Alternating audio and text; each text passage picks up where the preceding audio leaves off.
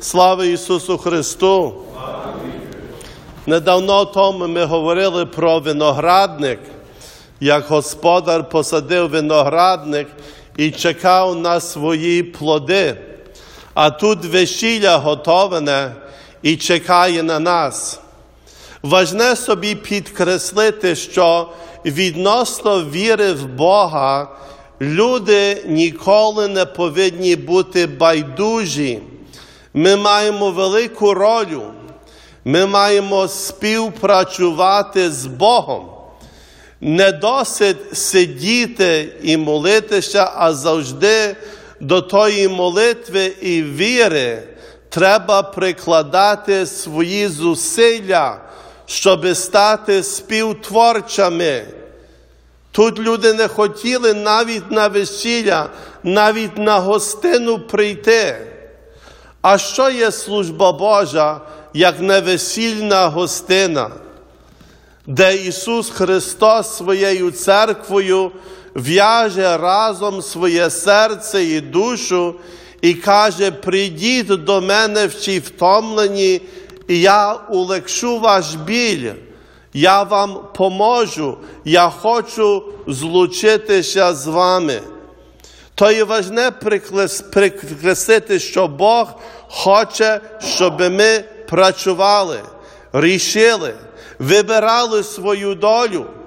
І багато таких притчат, навіть коли Ісус був у кораблі і велика буря була, вони Його збудили, а Він навіть собі питається: чому ви мене збудили? Так мало у вас є віри, ви робіть свою роботу. То завжди, дорогі в Христі, легко сказати: хай інші за мене моляться, хай Бог за мене працює, хай родина за мною благає Господа, але ми завжди повинні радіти, що Бог нас кличе до роботи. І скільки у нас є таланти, або як мало ми маємо, ми не повинні думати, що це не є вистачально. Свята Тереса з Авіла з Іспанії казала: як я маю один гріх, я нічого не можу зробити. Але як я маю один гріх з Богом, я все можу виконати. Так само і ви.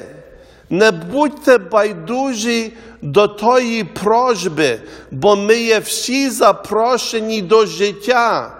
І цей перший головний дар, що Бог нам дав, жити на тому світі, є великий дар, бо ми можемо один одному помагати, улегшити ту дорогу, цю мандрівку до Небесного Царства. То ми є запрошені на весілля, ми є запрошені до Божого виноградника, але ми є запрошені брати активну участь, мати ту одіж, одягнутися в Божу ласку і працювати. Не дивитися, не чекати: Боже, зав'яжи мені черевики, помалюй мою хату, направ мою машину. Ні, ми співпрацюємо з Богом. Це, що можемо, робимо. Це, що нам бракує, ми просимо. У всіх наших молитвах ми є вдячні, що ми є запрошені і можемо співпрацювати з Богом.